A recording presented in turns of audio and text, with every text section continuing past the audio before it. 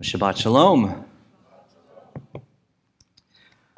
Would you please join me as we pray and bless God for the opportunity to study Torah. Baruch atah Adonai Eloheinu melech haolam, asher kitshanu b'mitzvotav, v'tzivanu la'asok b'divrei Torah. Blessed are you, Lord our God, King of the universe, who sanctifies us with his commands and commands us to engross ourselves in the words of Torah. Amen.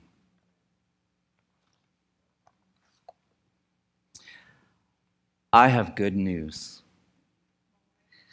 This news is the news that matters most. This news affects how we see ourselves, how we see others, and how we see the world. This news affects how we process all other news. And it changes everything about how we live our lives. Would you like to hear this news? Here is the news. In fact, it's called good news. Yeshua is the Messiah. He is Adonai, the one anointed to save the world. He paid the price for all sin by way of his blameless life, submission to undeserved death, resurrection from the grave, and ascension to glory. He is our salvation. He is Adonai. And by choosing him as Lord of our life, loving him through righteousness and loving kindness, we can look forward to eternity with him in heaven, in his glory and light. This is the good news that I have. It is good news for me, and it is good news for you. But how do I know that this news is true? How do I know that it's certain? Well, the scriptures explain how.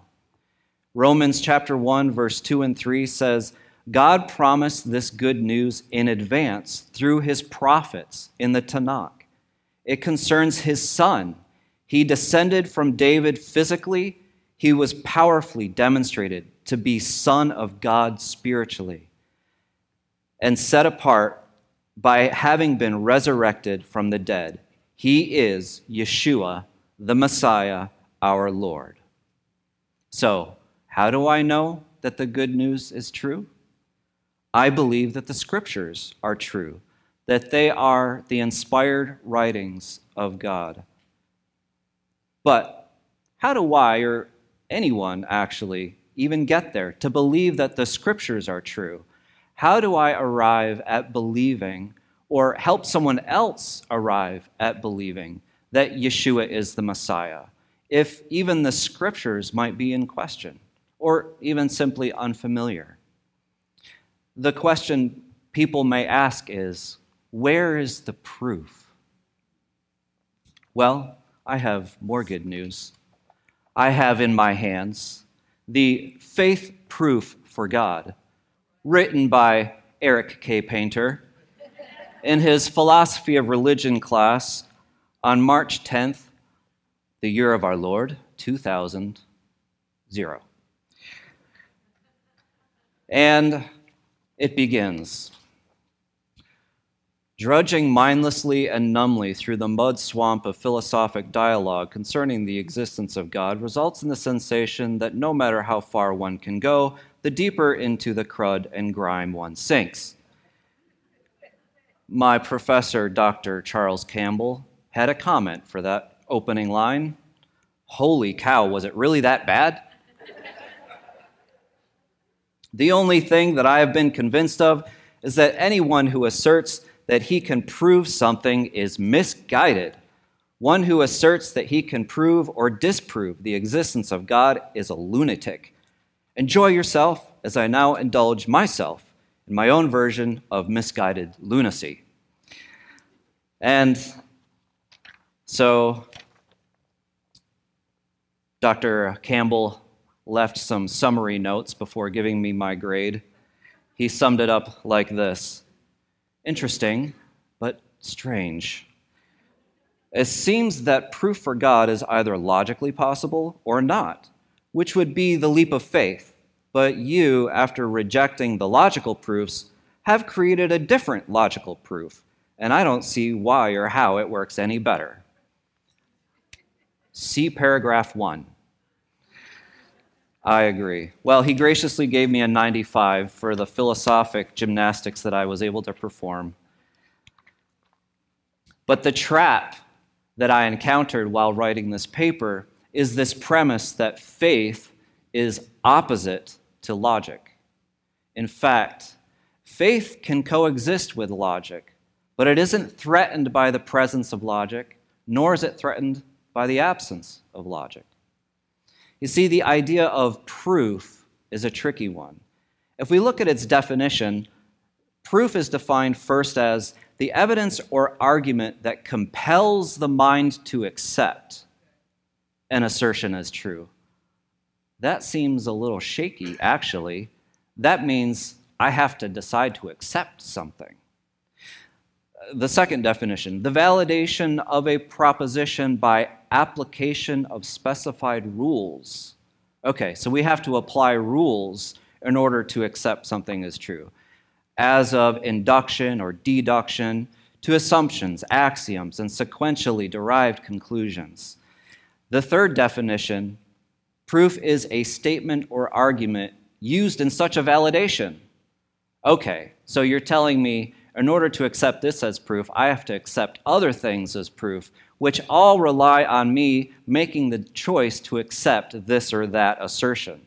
So while on the surface we think of proof as fact, it actually is dependent upon all these decisions to accept this or that. And it is not as solid an idea or a word as we would like it to be. So, if we cannot essentially prove that God exists, because it still requires the choice to make a choice, to believe something. If we cannot prove that God exists or that Yeshua is the Messiah, then it actually points to something interesting we should take note of.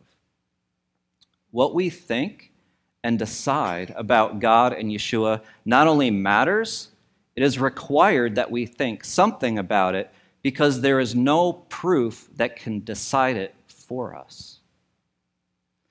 So, what is a person actually saying when they say, prove to me that God exists, or prove to me that Yeshua is the Messiah?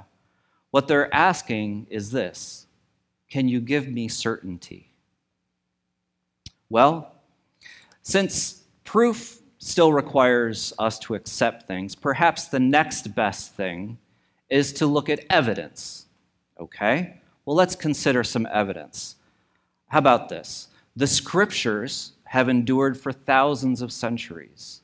They were penned thousands of years ago. They have been kept letter by letter, copied meticulously throughout the ages so that we know that today this book contains the very letters that were written thousands of years ago. Then we have the community of faith that has endured as well over the centuries. The community of faith that made sure that the scriptures survived and endured. The community of faith that has endured all kinds of challenges and has passed on their faith from generation to generation. We can look at the endurance and the thriving of our Jewish people against all odds, all opposition, all hate, all the challenges, even their own failings.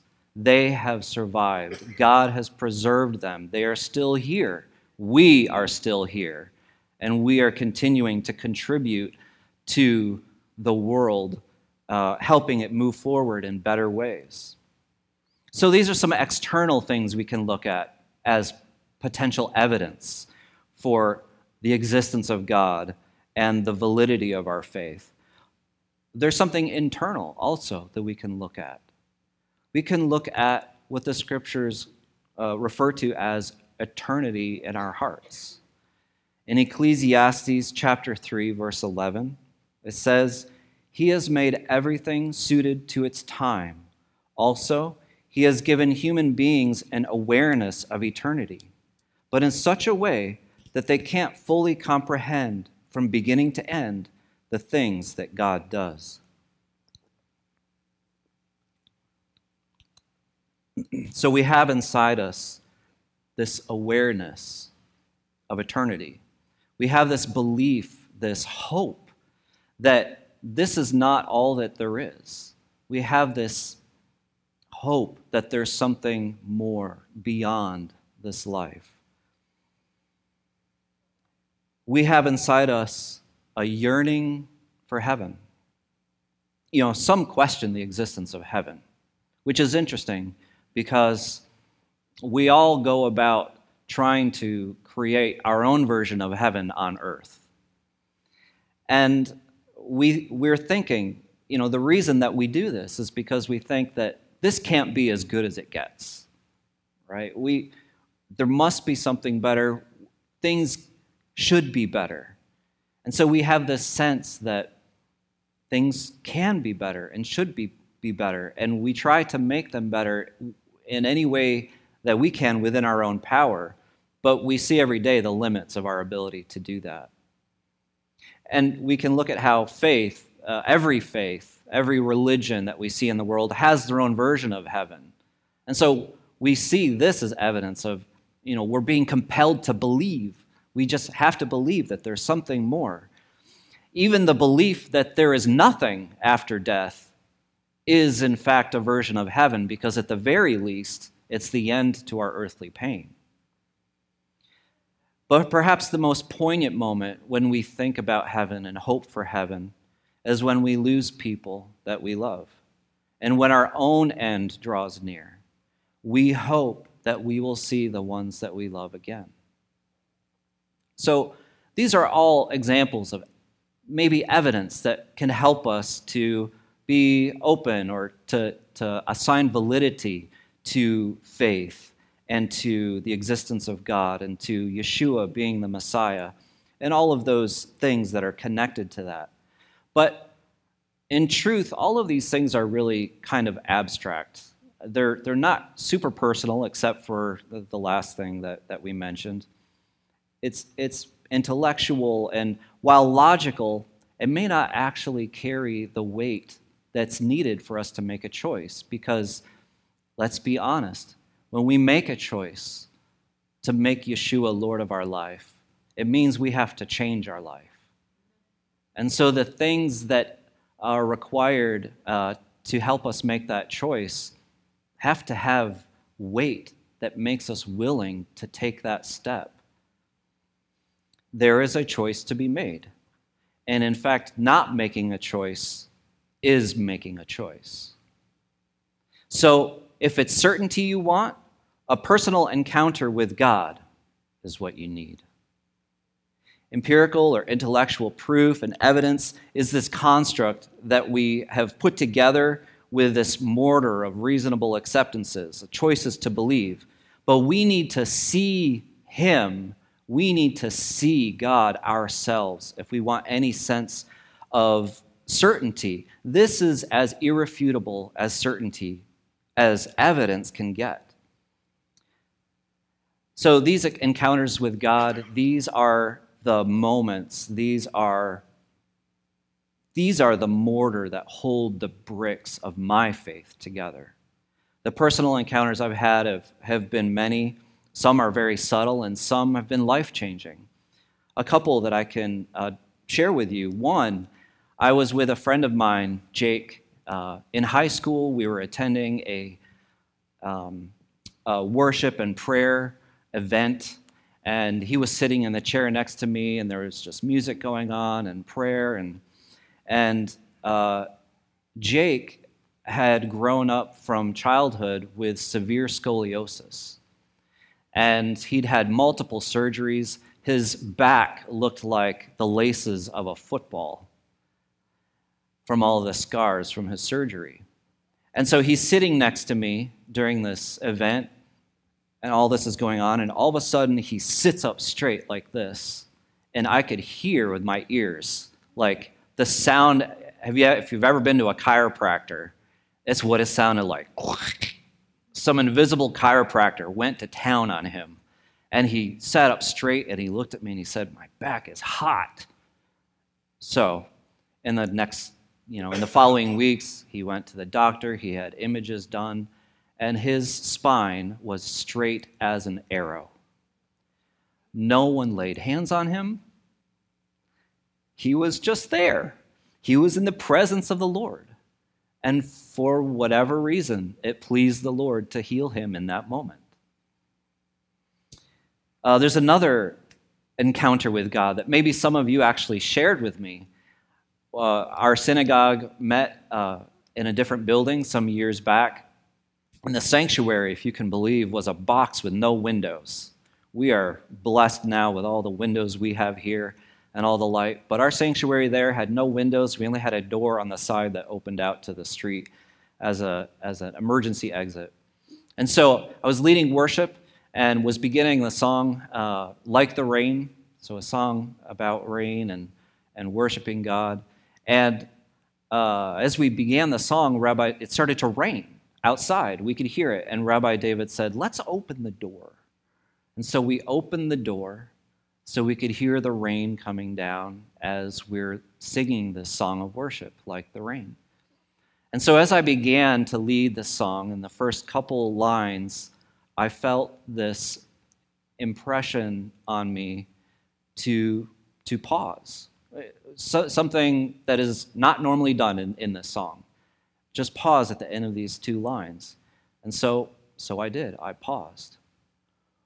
Boom! All of a sudden, this massive thunder strike just happened right there in that moment. And we could all feel the power of that moment, that we had all paused and given God a chance to say, "I am with you." It's a powerful moment for us as a congregation.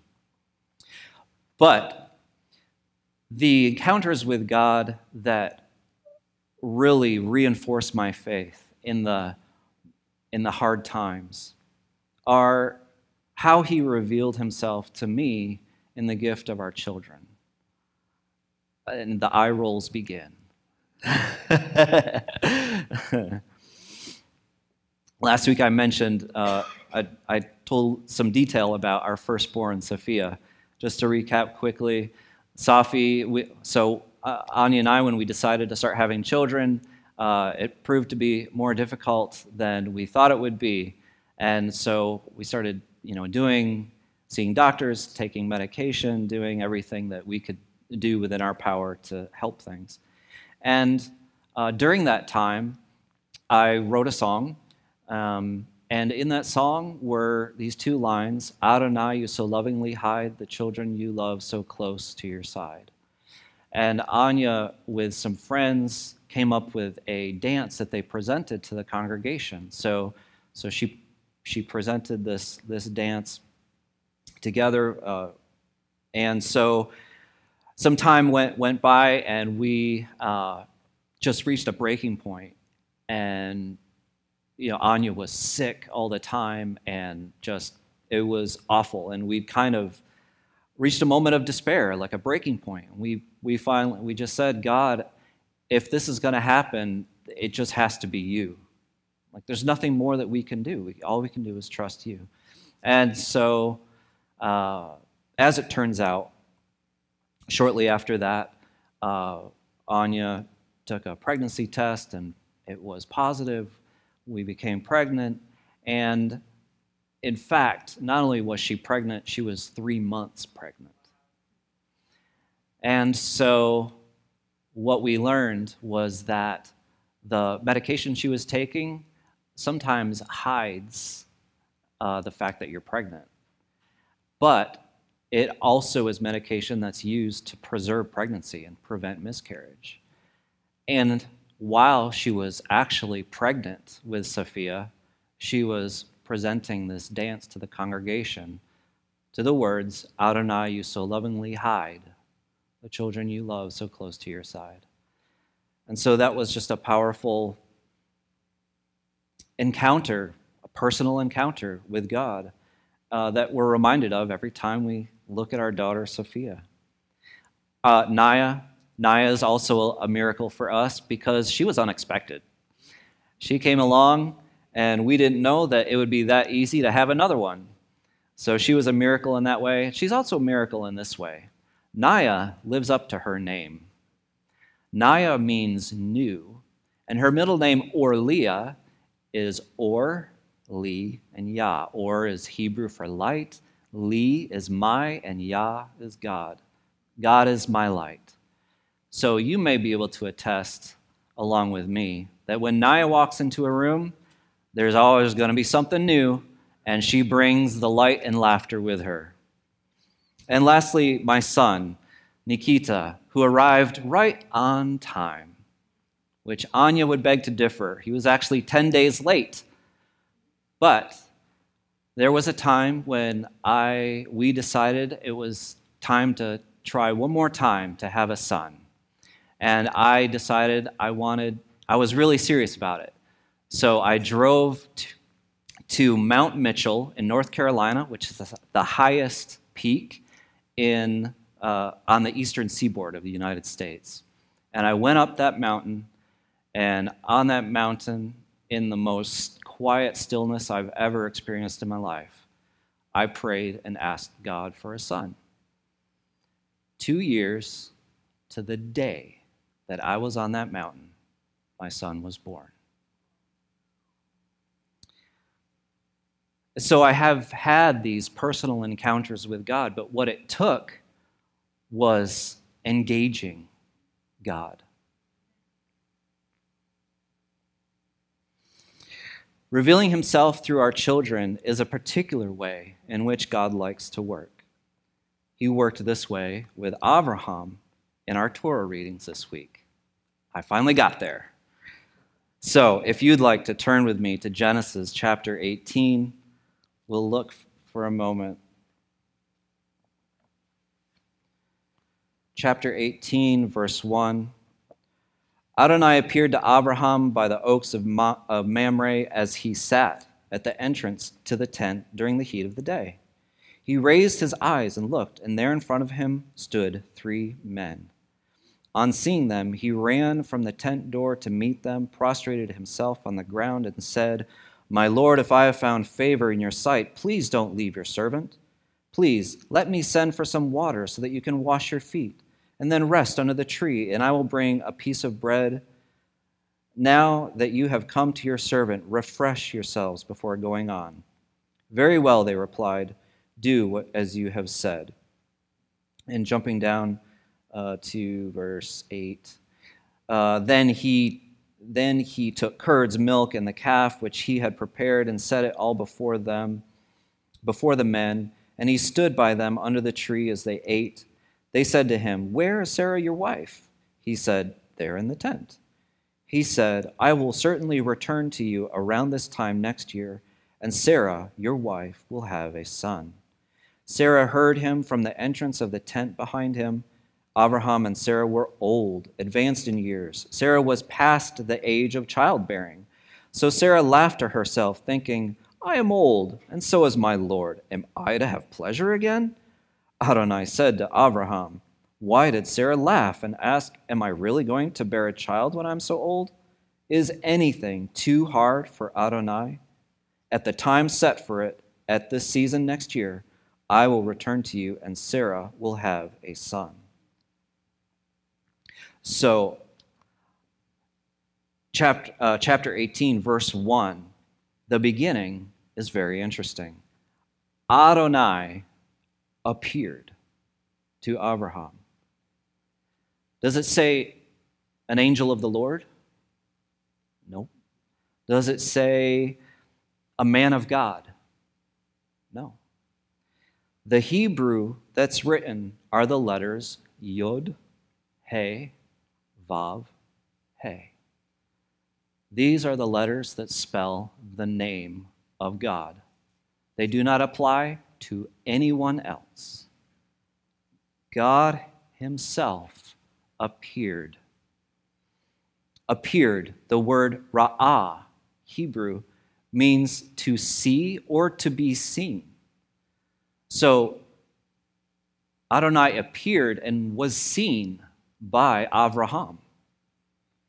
And we read here that not only did he appear, he ate.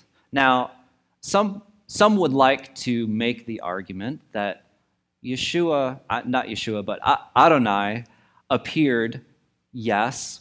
Well, look at this. It says, in the heat of the day, Avraham was hallucinating. It was hot. Well, I don't know about you. As far as I know, hallucinations do not eat steak and cake. People do. And so we see something. Adonai was seen by Abraham as a physical man who ate food. So what we can understand from this is that God can limit his being and appear himself in the form of a man. If you don't think so, then I congratulate you, because you have found the one thing that God cannot do. We can also see that God can not only observe the world, but he can be present in it in unprecedented ways. God came as a man to promise Abraham and Sarah a son. But why? Why would God himself come and give them this good news? I think it's because it's a foreshadowing of when he would come again. That he would come again as a son, a descendant of Abraham. If you would like, you can turn to Luke chapter 1, verse 26. In the 6th month, the angel Gabriel was sent by God to a city in the Galilee called Nazareth, to a virgin engaged to a man named Joseph of the house of David, and the virgin's name was Miriam. Approaching her, the angel said, "Shalom, favored lady, Adonai is with you." She was deeply troubled by his words and wondered what kind of greeting this might be. The angel said to her, "Don't be afraid, Miriam, for you have found favor with your God. Look, you will become pregnant, and you will give birth to a son, and you are to name him Yeshua. He will be great, for he will be called Son of Ha-Elyon. Adonai, God, will give him the throne of his forefather David, and he will rule the house of Yaakov forever. There will be no end to his kingdom." "How can this be?" asked Miriam of the angel, "since I am a virgin?" And the angel answered her, "The Ruach HaKodesh, the Spirit of God, will come over you. The power of Ha-Elyon will cover you. Therefore, the holy child born to you will be called the Son of God." Yeshua descended from David, who descended from Abraham and Sarah. Because as it turns out, Sarah did have a son. If we turn back to the story of Abraham and Sarah, to Genesis chapter 21, verse 1, Adonai remembered Sarah as he had said, and Adonai did for Sarah what he had promised. Sarah conceived and bore Abraham a son in his old age, at the very time God had said to him. Abraham called his son, born to him, whom Sarah bore to him, Yitzchak. Abraham circumcised his son Yitzchak when he was 8 days old, as God had ordered him to do. Adonai visited. Now, the scripture I read here in English, it says Adonai remembered. But if we look at the Hebrew, again, the Hebrew word is pakad, which is to visit. So Adonai visited Sarah in order to enable her to conceive. So here we have this parallel. The Ruach HaKodesh visited Sarah and Miriam, enabling miraculous births to happen. From Sarah's closed womb descended King David, and from King David descended Yeshua, born to a virgin. So the parallels of these families continue as the story takes an unexpected turn. In Genesis chapter 22, verse 1. After these things, God tested Abraham. He said to him, "Abraham," and he answered, "Here I am."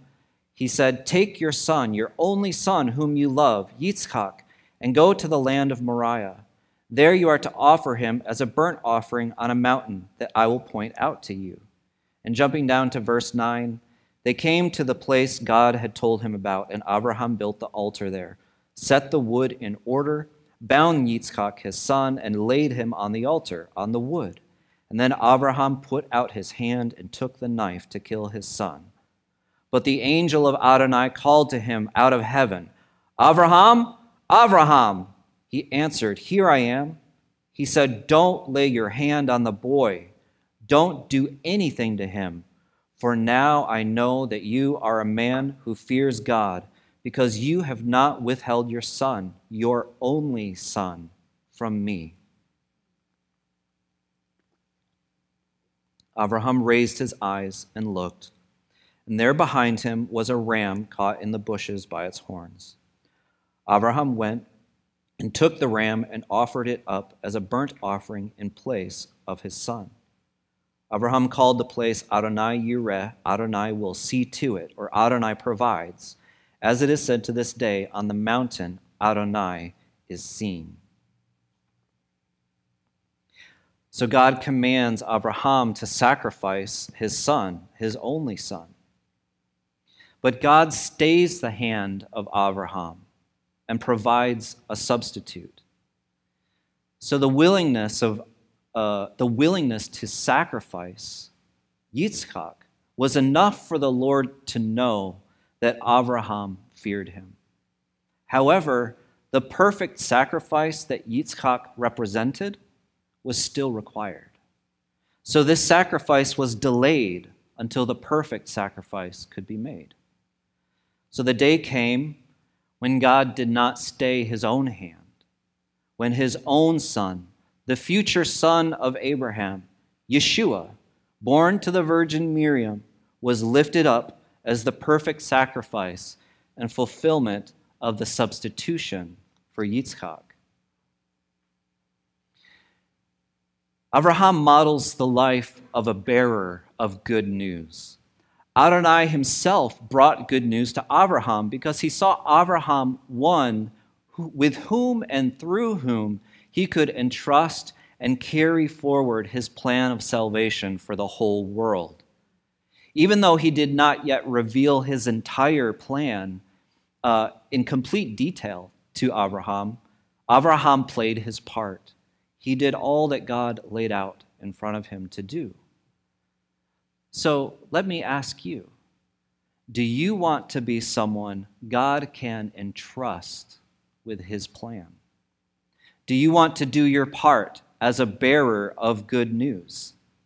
1 Timothy chapter 1, verse 11 and 12 says, "This good news was entrusted to me, and I thank the one who has given me strength, the Messiah Yeshua, our Lord, that he considered me trustworthy enough to put into his service." We have something that Abraham did not have. We have the whole story. What God foreshadowed in the life of Abraham, he revealed in full to us. What to Abraham was hope, to us is history. Abraham chose to trust God's plan of salvation and play his part in it. And because he did, the benefits of God's plan are available to us today. The part we must play is simply to receive those benefits and be faithful, duty-bound bearers of good news by accepting, living, and sharing the good news with those who have not heard or who wonder about Yeshua, the Messiah. By receiving the good news, it is entrusted to us to live it out and to pass it on. Because this is where those who are searching for certainty can see and wonder at the observable presence of God. And that is by seeing the effects of the Spirit of God in the lives and through the lives of those who truly and humbly are devoted to a present and a future in the presence of God, and who are devoted to playing their part in His plan to bring good news to the whole world, in spite of all the bad news that's around us. Let me tell you that there is no bad news that can suppress the power of the good news. It is because of the bad news that we need good news. In 2 Timothy chapter 3, starting in verse 12, it's written, "And indeed, all who want to live a godly life united with the Messiah Yeshua will be persecuted, while evil people and impostors will go from bad to worse, deceiving others and being deceived themselves. But you continue in what you have learned and have become convinced of, recalling the people from whom you learned it, and recalling too how from childhood you have known the Holy Scriptures, which can give you the wisdom that leads to deliverance through trusting in Yeshua, the Messiah." And we can continue in 2 Timothy chapter 4. Just flip the page. Chapter 4, verse 4 and 5.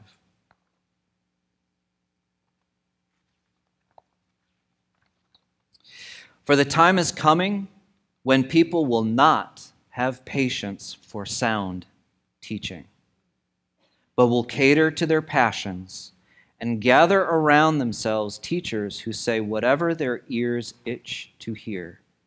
Yes, they will stop listening to the truth, but will turn aside and follow myths. But you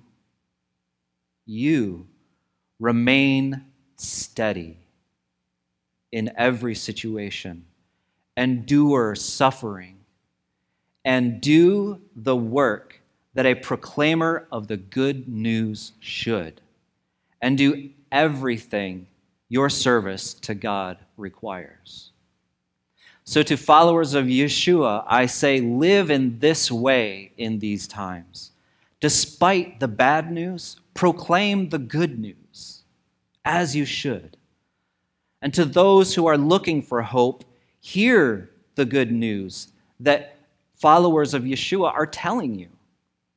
And do not wait to make a choice. Say yes to Yeshua. Shema, hear the good news. Yeshua is the Jewish Messiah for the whole world, the Son of God, who is God, who appeared to us as he appeared to Abraham.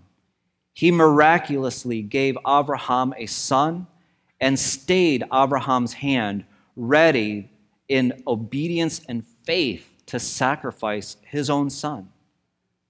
So God made a covenant with Abraham through it, saying, "Because you did not withhold your son, through you my son will appear, and I will not withhold him from the sacrifice needed to atone for all sin, for all people, for all time." So let's say you're open. Let's say you're interested. This good news, it's compelling, but you're still wondering, how do I make this choice? How can I know for certain that all of this is true? Psalms chapter 34, verse 9 puts it simply, "Taste and see that Adonai is good. How blessed are those who take refuge in him." You can't be certain how something tastes until you taste it. Saying yes to Yeshua is not a leap of certainty, it is a leap of faith. It requires a choice to believe without certainty, which is why it is so meaningful to God that you choose him. Because it requires trust.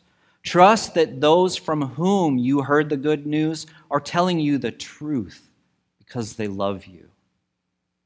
This is why faith is so precious, because it is acknowledging that there is an element of uncertainty while choosing to conform your life to your hope in Yeshua, which then allows your certainty to grow. We don't begin with certainty about Yeshua. We gain certainty after we begin life anew with him. You start with hope and discover more and more reason to trust. And by choosing to trust, you engage your faith and give it opportunity to grow into certainty.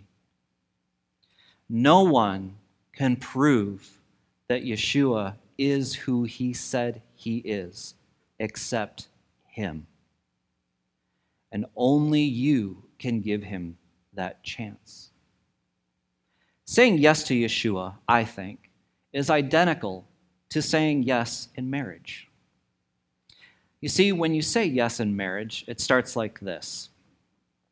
You know something about the person, but not everything. I mean, who here learned something about their spouse after the wedding? I did, and I know she did too. You also have some life experiences together, hopefully. And, those are great, but it's really a small sample size. You love what you know. You love what you've experienced. But there's no certainty of what life together is going to be like. You know enough to make a decision, a choice. I will love this person based on what I know now. We'll be true to our decision to love one another when the hard times come. And through those times, we'll prove our love to one another. And at the height of our certainty, will be at the apex of our life together when death does indeed part us. But it all started with a feeling in a moment that this person could be the one I choose. And you chose to pursue the leading of that feeling. In the same way, faith in Yeshua begins with that feeling that he could be the one. He could be the Messiah. In the same way, we choose Yeshua by choosing to choose him. It makes sense if you think about it. The truth is, Yeshua is the one proposing to us. And so we say yes to Yeshua by saying yes to him. Like this. Yes, Yeshua, you are the Messiah. Yes, Yeshua, you are my Messiah. I know that I need you, so I invite you. I accept you. I choose you to be Lord of my life. Please help me to figure out the rest together with you. And so we figure it out with him through day-by-day life of faith. And as we have shared experiences with him, where we experience his faithfulness and his peace and his love in real life situations like the ones that I described to you, in real conversation with him, and when we see real answers and interventions that we know could only have been him, this is how our certainty is made absolute. Yeshua is Adonai, Emmanuel, God with us. He came to us, dwelled among us, suffered, died, resurrected, ascended, and to this day he is atoning for our sin in heaven, so we will dwell with him eternally in heaven. And here, this is where the metaphor of marriage falls short, for death will never part us from him. Ephesians chapter 2, verses 4 through 8. But God is so rich in mercy and loves us with such intense love that even when we were dead because of our acts of disobedience, he brought us to life along with the Messiah. It is by grace that you have been delivered. That is, God raised us up with the Messiah Yeshua and seated us with him in heaven in order to exhibit in the ages to come how infinitely rich is his grace, how great is his kindness toward us who are united with the Messiah Yeshua. For you have been delivered by grace through trusting, and even this is not your accomplishment, but God's gift. The opportunity to say yes to God is a gift. 2 Timothy chapter 1, verses 9 and 10. He delivered us and called us to a life of holiness as his people. It was not because of our deeds, but because of his own purpose and the grace which he gave to us who are united with the Messiah Yeshua. He did this before the beginning of time, but made it public only now through the appearing of our deliverer. The appearing of our deliverer, the Messiah Yeshua, who abolished death and through the good news revealed life and immortality. As we go about this life amidst all the people trying to create their own versions of heaven on earth, which only seems to generate bad news for everyone else, we must remind ourselves and then tell others the good news. The kingdom of heaven is at hand. It is present wherever those whose hearts he inhabits come and go. Acknowledging Yeshua as Lord of your life makes him ruler of your circumstances, able to overrule and overturn evil, harm, and hurt that is intended to defeat you. He is the good shepherd, the divine healer, our comforter in times of sorrow, our refuge, our fortress of rock in the storms of life. He is our protector and our provider. He is our Father who created us and loves us, who sees us and hears our prayers and calls us home as his children. He is our Redeemer who gave up himself, his only Son, to cleanse us from all unrighteousness so that we would have hope and a future, so that death would not defeat us, but reunite us with him in his presence on that day when we breathe our last and exchange the presence of the kingdom of heaven on earth for the presence of the King in heaven forever and ever. This is the good news. And so now we choose, not once, but day by day, hour by hour, moment by moment, to live the fullness of that reality by saying yes to Yeshua the first time and every time.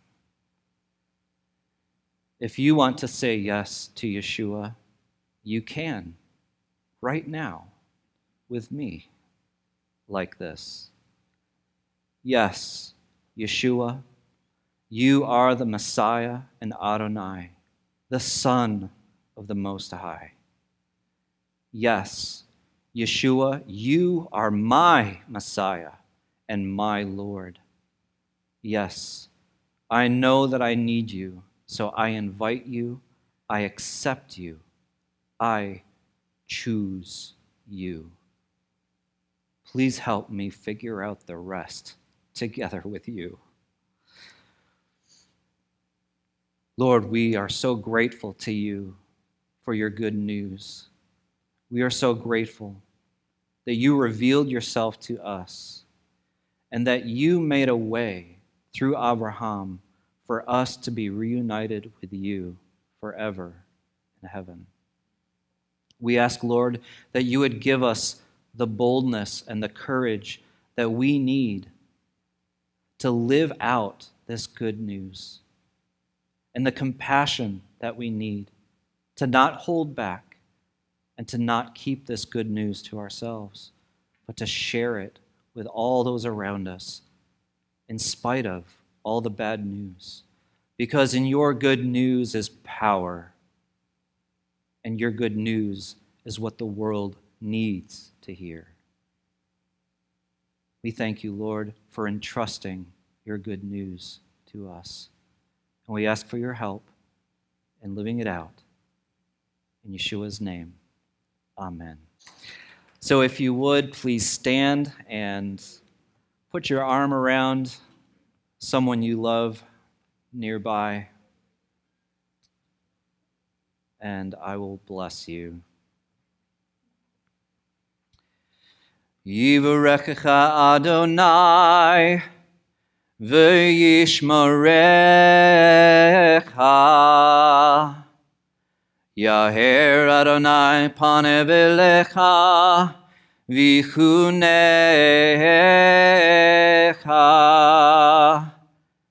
Yisa Adonai panev elecha v'yasim lecha shalom.